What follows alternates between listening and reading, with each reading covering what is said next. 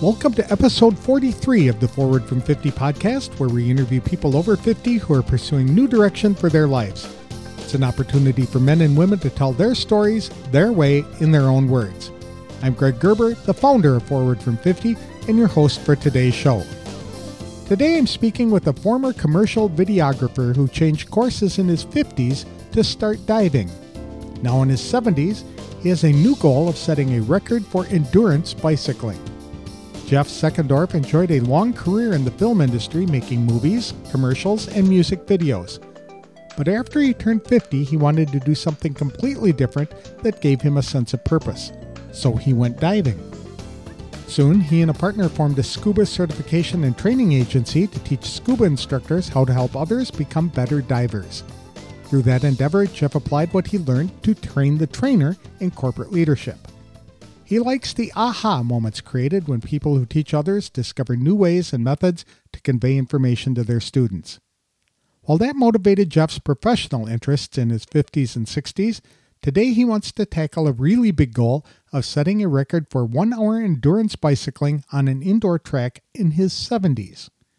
To tell us his story and what motivates him to attempt this record-breaking feat, please welcome Jeff Seckendorf to the show. Thanks for joining me today, Jeff. I really appreciate the time. Tell us a little bit about what you did before you turned 50, because it sounds like you had quite a career or a series of careers. Yeah, it was a while ago. I'm going to have to remember all that.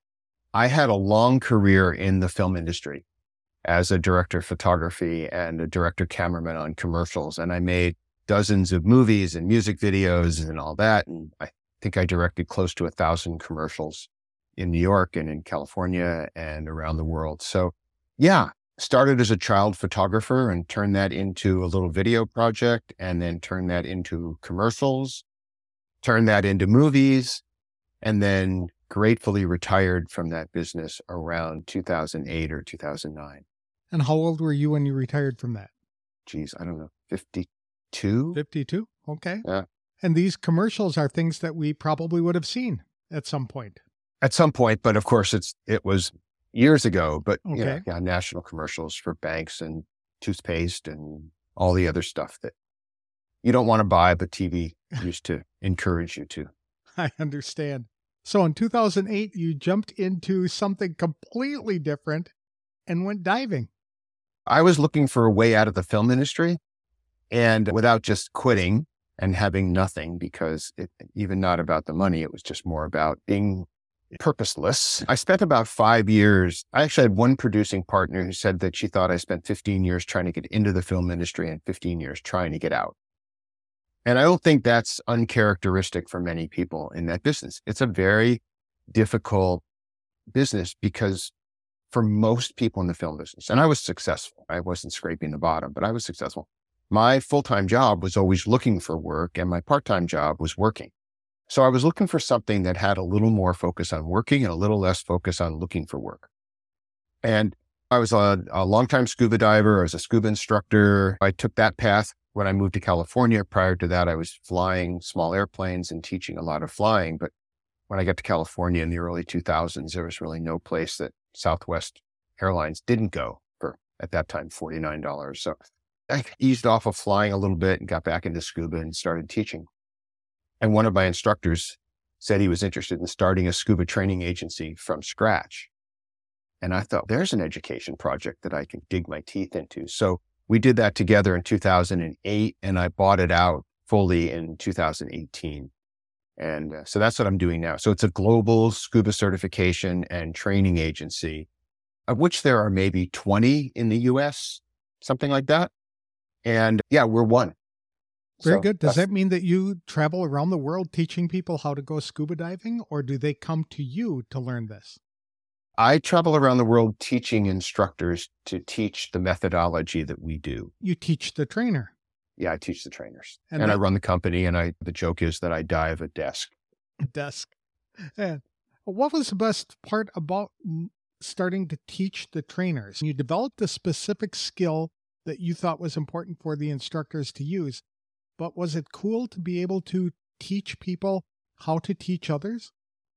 Yeah, I think that was the part that really turned me on most about creating the scuba company. Was I had been working I had developed a program to train corporate trainers. And that's the NERT right now because I don't have time for it. But I had a company called the Training Cycle. And it was a very simple, really simple and very elegant method of training corporate trainers. And so it was a very short path between that and training instructors. Plus, one of the most interesting books on training adults, I think that's ever been written, came out of the FAA and is their flight instructor's handbook. And so coming up younger as a flight instructor, I just learned so much about the psychology of teaching adults and how to manage people in stressful situations and how to create stress in a controlled environment to handle emergencies. And all of that was very applicable to scuba. And so a lot of the consciousness of the way we teach scuba came out of the world of teaching flying in small airplanes to people. And it's a similar demographic in a lot of ways. So there was a lot of crossover there. So that's how we developed the training program for instructors. But I have funner teaching sometimes than I do teaching scuba. Really? Why is that? The aha moments are the same, but at a very different level. Okay. When you bring someone to a point where they understand, when instructors are teaching teachers and they don't know how to, this is going to be talking in circles, and they don't know how to teach the teaching of the thing, then they teach the thing. For example, if you're trying to teach someone to kick in scuba a particular way, and you're trying to teach an instructor how to teach it, if you don't know how to teach the teaching, then you teach that instructor just to do the kick. You teach the thing. But of course, the instructor knows that already. What he doesn't know is how to teach that thing. So again, this is talking in circles a little bit, but what you're trying to do is get above the level of the thing, whatever the instructor is going to teach, and show them actually how to manage the students' expectations, their skill set, all of that other stuff. And that's why I think teaching teachers is probably the most fun thing you can do. I hope that just didn't sound like too much of a circle talk. No, not at all. In fact, it sounds like it'd be super challenging to teach teachers because they should already know the thing. So that if you're coming in there teaching that, they're like, wait a minute, no, you're teaching it wrong or something like that. I would think that would feed into imposter syndrome for some people in a big way. I think that's a good way to look at it because we're very careful on the instructor candidates who come into unified team diving that these instructor development courses never turn into a diving class. If they turn into a diving class, then our job to prep them was not done properly.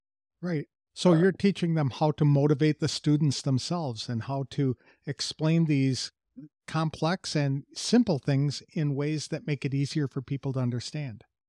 Yeah, the instructor candidates are generally pretty motivated. They're spending a bunch of money and they're coming in to learn something new. And they're usually passionate about the method of diving that we do and the method of training. So motivation is generally not a problem, but the actual craft of getting these people to where they understand how we teach and how to transfer information, and more importantly, how to retain it. Education is nothing more than creating a change in behavior, right? We all know that. However, if you change the behavior and there's no retention, then everybody wasted their time. That's a very good point.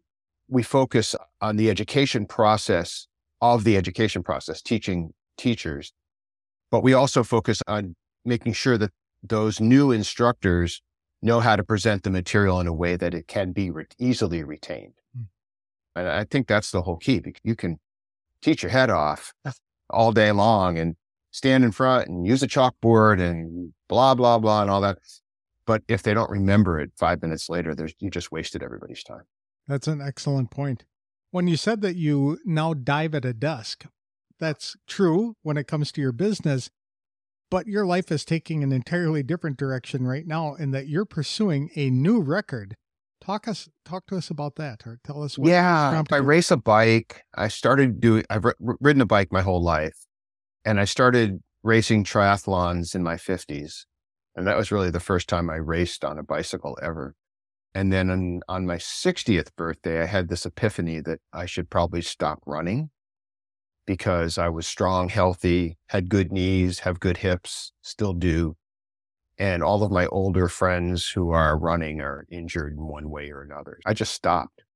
Boom, one day, which of course meant no more triathlons. So I needed to replace it with something. And I discovered racing a bike on the track on a velodrome.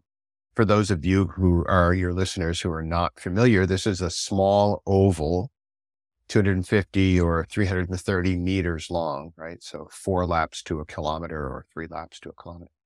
And we ride around in circles and we race each other or we race against the clock. And it's on a track bike, which is one gear. The wheel is hooked to the pedals, so there's no coasting. There are no brakes. It is truly I believe, the absolute purest form of cycling. And my hobbies are complex. Flying is complex. Scuba is complex. There's a lot of equipment. There's gear. Even on a road bike, there's all these gears and there's all this stuff and there's traffic and there's directions and don't get lost and all that. The track just peels all of that away. Our joke about getting lost is if you can find the track, you'll never get lost on the bike. You're going around this tiny little circle. I think I've seen that in the Olympics when they have bike racing. Don't the bicyclists start on opposite ends of the track and then just ride in tandem where one might be catching the other one, or do they both start side by side? That's one event called a pursuit. Pursuit. Where the riders start on opposite sides and try to catch each other. It's fast. It's hard. Yeah. So I was racing as a pursuiter and a little bit of mass start racing. And then my body seems to gravitate toward longer events. I have an engine that just works better in longer periods of time than a 2.5 minute individual pursuit or 3.5 minute team pursuit, something like that. Somebody mentioned the hour record to me and I started researching it more. I'd known about it forever. And I believe it's probably the hardest thing you can do in cycling, right? Because you're basically going at your limit for an hour and nobody does that, right? In a race, if a race is going really fast, eventually it slows down. If a race is going really slow, eventually it speeds up. It's just the flow and ebb of a race. On an hour, you can't slow down. So the challenge of this is insane. And as I said, this has been going on since the 1800s. It's iconic in cycling. It's a challenge. It will provide me no income. Quite the opposite, actually. It's not the least expensive thing in the world you can do. But the challenge is ridiculous. It's ridiculous. This is a 5-year project to try to get to that record, which in my age group is about 44 kilometers. 44 kilometers in 1 hour? Yeah, about 27 miles. That's breezing. Yeah, it's a little quick. My goodness. And you currently hold the world record for the 6-hour time trial? Is that what I understand? Yeah, I have the hour record in the local San Diego track in my age group. And I have twice now set the course record at the World 6-Hour Time Trial Championships. Very unique category, which is my age group on a fixed gear bike. So basically on a track bike, which complicates a 6-hour race because you can't coast, can't stop pedaling. Oh my. So yeah, so I race that every year. You're racing for 6 hours in a row. Yeah. 6 hours straight. That's 6-hour time trial. Incredible without coasting. And because the pedals are attached to the wheels, they're moving whether you're pushing down on them or not. Correct. Wow. Correct. That would be a real challenge. And then there's pit stops and we have that dialed in. So often I'm able to roll through that and somebody is swapping bottles for me. So I think the last time I did it, my foot was actually on the ground for way under a minute for the whole time. That's incredible. Yeah, it's fun. Yeah, fun. It's fun having done it. What prompted you to go into this? This is such a unique sport. The endurance, the ultra. It's the world's 6, 12, and 24-hour time trial championships is the event. And I believe that the 12 and the 24-hour races are really survival events more than anything else. But 6 is a race. I mean, for like an Ironman triathlete, they're riding 100 to 120 miles, right? So that's a 5 to 6 hour race. And it just appealed to me to see if I could actually hunker down for that time period. And the growing pains on that race when you start it are just dramatic, right? Dealing with the saddle, dealing with staying in an aerodynamic position, all of this stuff, it took me, I've done the race 4 times now. It took me 2 to figure it out, 3 to get comfortable, or comfortable is the wrong word, but understanding of it. And then finally on the 4th one, I knew what I was doing. These things take a long time to figure out. And how do they score this? They just look at the number of laps that you can compete during that time period? Yeah, okay. Whoever went the farthest. Okay, because the lap is a set amount of space, a set amount of distance. So it's just... Yeah, it's interesting that there's like a 20-mile loop that you do for 3.5 hours, and then there's 4.5 hours, and then there's a 5-mile loop you do for an hour and a half. Okay. So you just have to complete the laps to get credit for it. So those races are outdoors. That's it. Yeah, it's outdoors. They do it every year in Borrego Springs, up in the desert outside of San Diego. Okay. So desert cycling. That sounds fun too. It's not, because it's windy. Right. Wow. Yeah. So this new hour record is all done indoors. So it's a little bit different and a little bit easier, I would think, for you to control the variables. It is easier to control the variables, but it's interesting about that is the marginal variables are equally difficult to control, right? Air pressure, the day, temperature, all of that kind of environmental stuff. Which altitude or which elevation do you choose? Many people are doing this in Mexico at 6,000 feet, which of course, lower air density. So you go faster, less air, so you can't go as hard, right? So there are all these different parameters that we're trying to figure out. I've done lots of tall, high elevation mountains, and I don't acclimatize fast. That is really it's genetic. My wife can get out of her car at 6,000 or 7,000 feet and go for a crazy hike and doesn't notice it. Me, it takes me like a week to get to where I'm starting to be okay. It's just, we're equally fit. She's got this genetic physiology that doesn't impact her as dramatically on the altitude. Trying to figure that out. There's a track in Europe that's at 1,200 feet that might be a better choice. So there are all these little micro marginal parameters that make the thing interesting. I love the science of it. I love the aerodynamics, the mechanical stuff. What kind of training did you have to put into place in order to prepare for that kind of racing?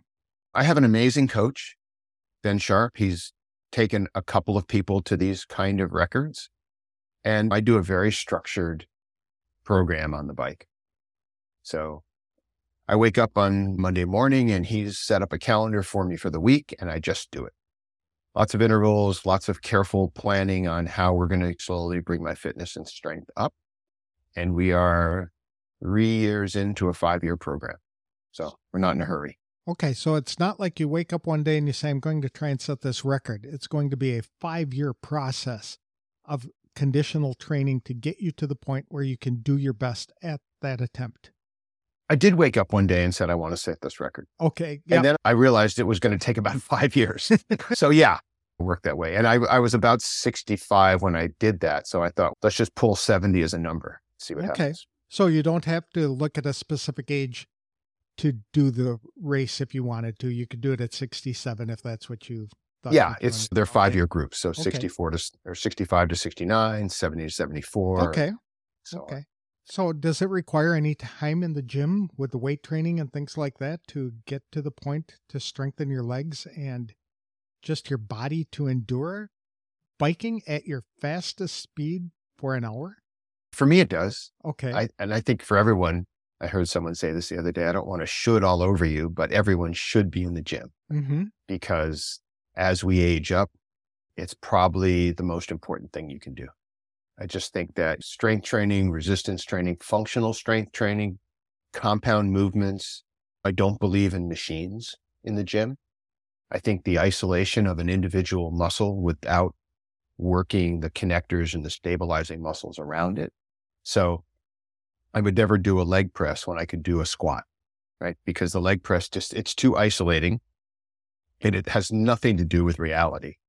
Whereas a squat or a deadlift with a bar or lunges, jumps, all that kind of stuff, it uses bigger collections of muscles. Mm-hmm. So it actually allows us to translate into things like walking upstairs, getting out of a car, sitting down for dinner, all that other stuff. So yeah, I think that, gym, free weights, and a personal trainer so you don't get injured. Those are the keys. I was going to ask about personal training. It sounds like you could have done it on your own, but it's probably better to have a personal trainer kind of guiding you into developing that process to prepare your body for the racing. In the gym, you mean? Yes, in the gym. Yeah, I always feel that's better. Okay. I think the accountability is better. I think injury prevention is better. I think, again, having a structured program, because it was me, I would just go in the gym and put 300 pounds on a bar and try to deadlift it. That's just pointless. It is, because you need to be working specific muscles in a specific way, I would imagine. And build up carefully and so on. Yeah. Did it require... But it's critical. Did it require changes to your diet as well? Not really. I have a pretty good diet. Okay. I feel like I'm full of memes today. No, and I've been trying to work on this with my 12-year-old grandson, is that we try not to eat anything we can't pronounce. That's a good way to look at that. Yeah. Yeah. So if you go in a store and you look at the can, you can't pronounce something, just put it back. That's very easy to figure out. Super easy. It keeps it clean. If the thing says chicken, you can eat it. If it says beans, you can eat it. That's right. But if it says something I can't pronounce that came out of a chemistry lab, not recommended. So what you do is you have to shop on the outside of the grocery store and only buy things that you can pronounce. Yeah. And I think this goes back to the gym thing too. We're in a grocery store 4 times a week. Mm-hmm. What do you want for dinner? I'll run by and get it. And so food's fresh, food's new. I don't know. We cook, my wife and I cook often and together, and as part of our lifestyle. And I think that it's kept me on a program where I'm eating well and as much as I need. What kind of equipment did you have to buy in order to start this kind of racing? I've been slowly adjusting my track bike setup for a few years, with another few years to go. I actually ordered a new frame, and that'll be here, I think January, right around beginning of January. But again, because I love the kind of science and techie stuff of this process, a lot of this is based on aerodynamics. So get a bike, put it together, do an aerodynamic test, make a small change, test again, make a small change, test again. And this is what this next year and a half is going to be about in a lot of cases. While we're gaining fitness, now's the time that I'm getting closer to this, and we'll be doing much, much more aerodynamic testing on body position, on hand position, on clothing, on helmets, on wheels, all of that. So the equipment is a moving target if you don't have an unlimited budget. If I was going to spend my whole retirement on this, and probably have to get a new wife in the interim because she wouldn't cotton to that. Yeah, then it becomes easy, right? Because you can just hire everybody to do everything and try all the things. But I'm trying to do this on a functional budget. I'm still working, so I have some disposable income for this project. I have to be careful because you can blink and it goes out of control. So this isn't walking into a bike store and grabbing a bike that looks cool and feels right and then taking it on the track. It's a specific type of bike that you would need to use. It's like getting a bike that is cool and looks right and does the right things. That's a fun part of it. But yeah, it's a very specific track bike, and it's a bit of a moving target because the regulations for the bicycles change every once in a while. So there is a currency problem with finances where every couple of years, the governing body, the UCI, changes the rules for the bicycle, and it tends to make frames obsolete. And then you end up having to start again. And what would a bike cost typically to use in these kind of competitions? Oh man, built up wheels and all that, I don't know, $6,000 to $16,000. That's that's pricey. Not if you've walked into a bike shop recently. Yeah, I have not. So sorry. Yeah. No, you talk about sticker shock. A high-end road bike is now easy $12,000. Now you can spend 2, no problem.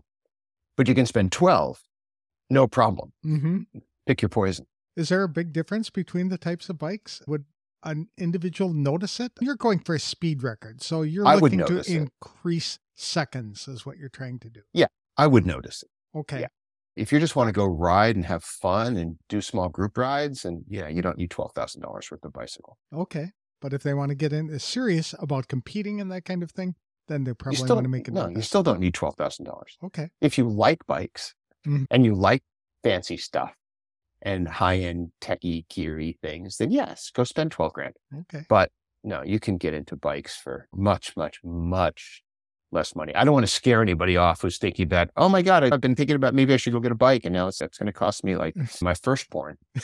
It's not the case. It's not the case. But it's not the $200 Schwinn that I used when I was a 20-year-old. No, I had one of those. I had one of those when I was like, yeah, kid. No, right? It's exactly. Probably not that. My 20-year-old, 40, 50-year-old Schwinn weighed probably 42 pounds. Exactly. And my current carbon fiber factor road bike weighs 16. Wow.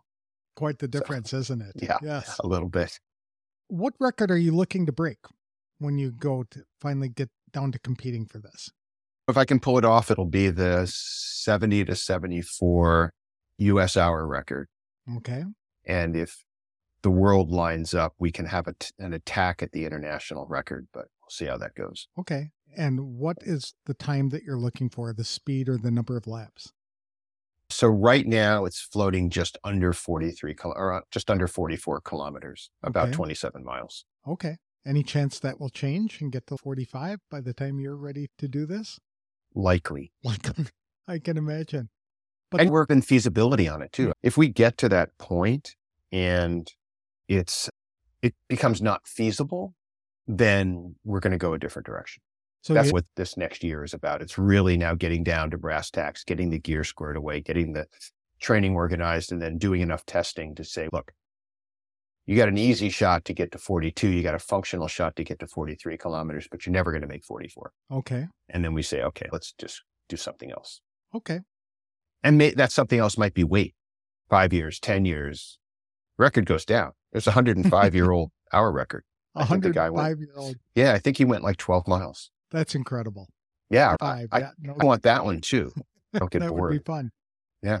This whole process has led you on a path to help people identify their purpose. And then you developed an institute to do that. What are you doing to help people get to that point? Yeah, so I was having coffee with a friend of mine last year, maybe 2 years ago now. And he said, I have this name for a company. And we were talking about purpose or whatever. And he said, I don't know what to do with it. And it's called the Institute of Purpose. And I just thought that was one of the coolest names of anything I'd ever heard. And then remember in high school, somebody would like, I've got a name for a band, right? I have this cool name for a band. I don't have a drummer. I don't have a bass player. I don't know what kind of music we're playing, but I got this super cool name. So now we just have to find the bass player, the drummer, and figure out what we're going to do. Is it reggae? Is it pop? Is it this? And that's what the Institute of Purpose was. We had the name of the band, but we didn't know who the drummer was. So we bought the website and the URL, and I started to sketch together a website. It went through lots and lots of different iterations of what the Institute of Purpose was. All we knew was the name was cool. And in the end of the day, at least for now, and it's a passion project, right? We're not monetizing it. We're not living and dying by this thing. But it is basically now a repository for video of people talking about their purpose. So every time I meet somebody interesting, I record this little 30, 40, 50-second video on, hey, Greg, what's your purpose? And I post it. And I've done since I came out of the film industry, I have this skill set. So I've done a few longer form pieces. I think you saw the one I did about the bike ride that I'm working on. And there are a few others that are really interesting. And really, it's just a place for people who are thinking, maybe I want to do something else. Maybe I'm bored. Maybe I've lost track of what my purpose is, could be, or was, and just need a little kick, just need a little guidance, a little help of what other people are doing and say, I could do that, or I could do that.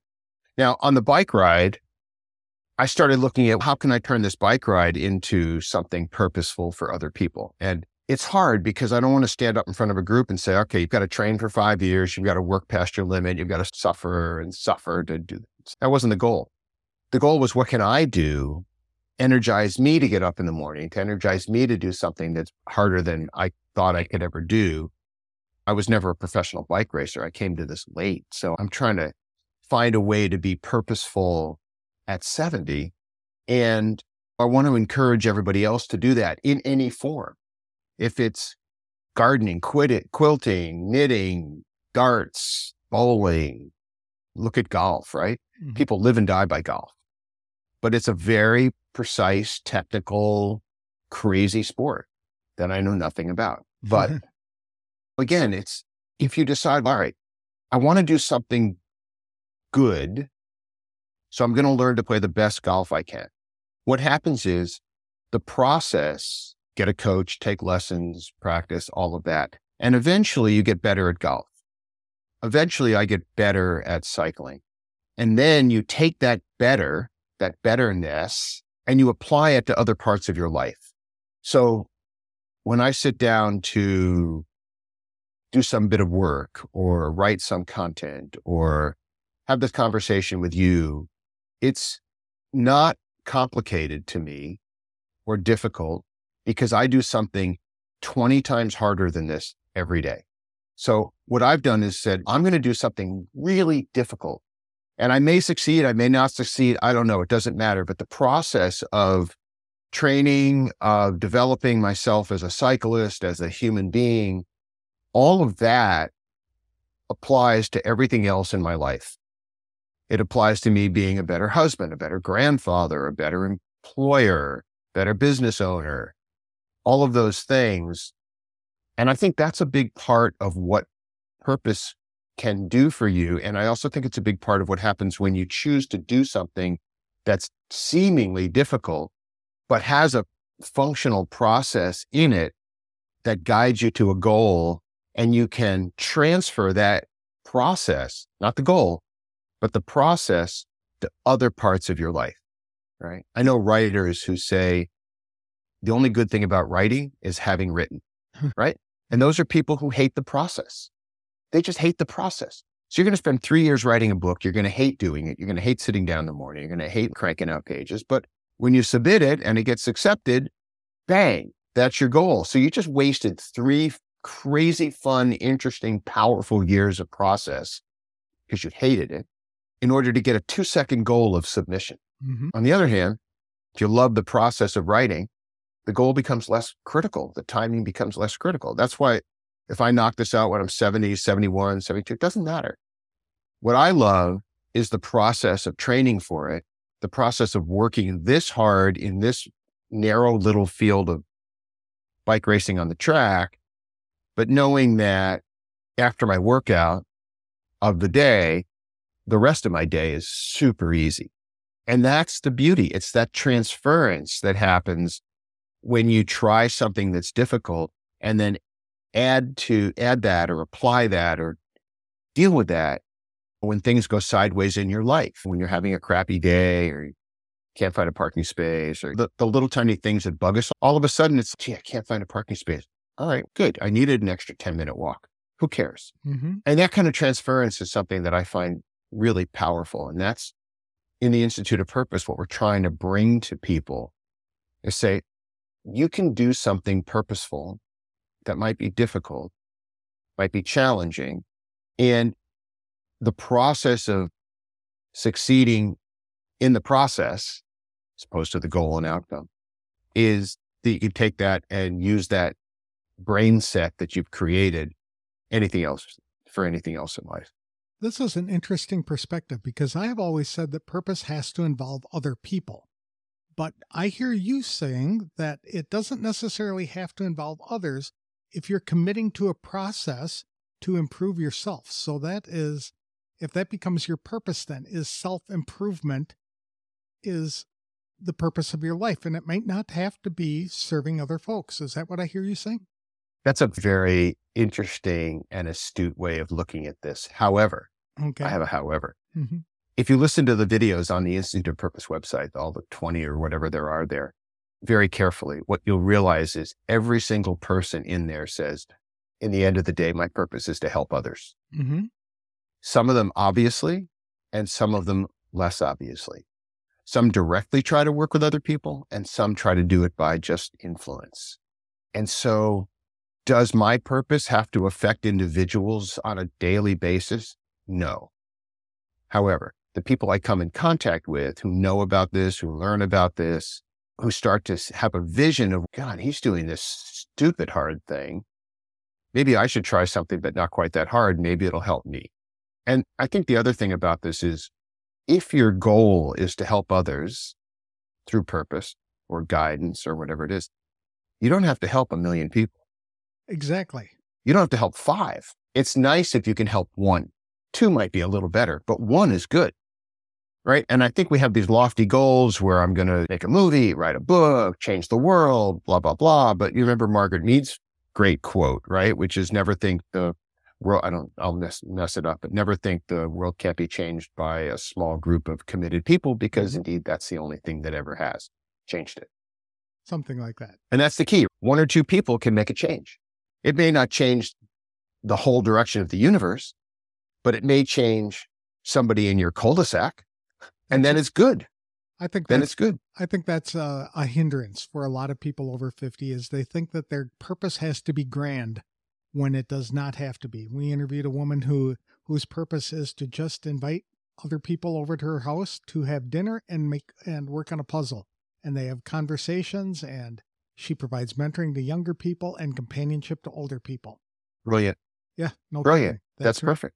I sit in my garage when the weather's crappy on a little bicycle indoor trainer, on my bike on a trainer, and the door's open because it's San Diego. It's beautiful. And neighbors walk by. Geez, maybe I should hurry up and get home and get on my bike. That's a purposeful influence on somebody who may have said, hey, I'm just going to skip it today. But crap, he's out there at 5 o'clock in the morning. Maybe I should try it. Good point. Does the Institute work with people of specific age, or are you suggesting purpose just goes across all the ages? It does, but we have chosen to focus on a group that we've named Gen OW. I love that. Yeah, for Generation Older Wiser. I've been labeled as a baby boomer. My dad was labeled as the silent generation. Is there anything more insulting than that? There's Gen X, Gen Y, Gen Z, Gen Blue, Gen Green, all this other stuff. It's like these labels. It just means nothing. So I was just looking at a way to actually define our audience for the Institute of Purpose.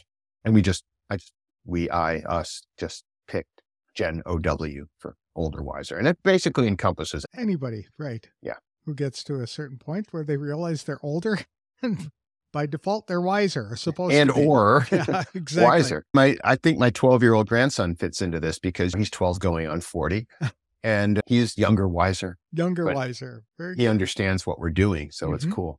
Yeah. I don't think there's enough training on purpose. I agree.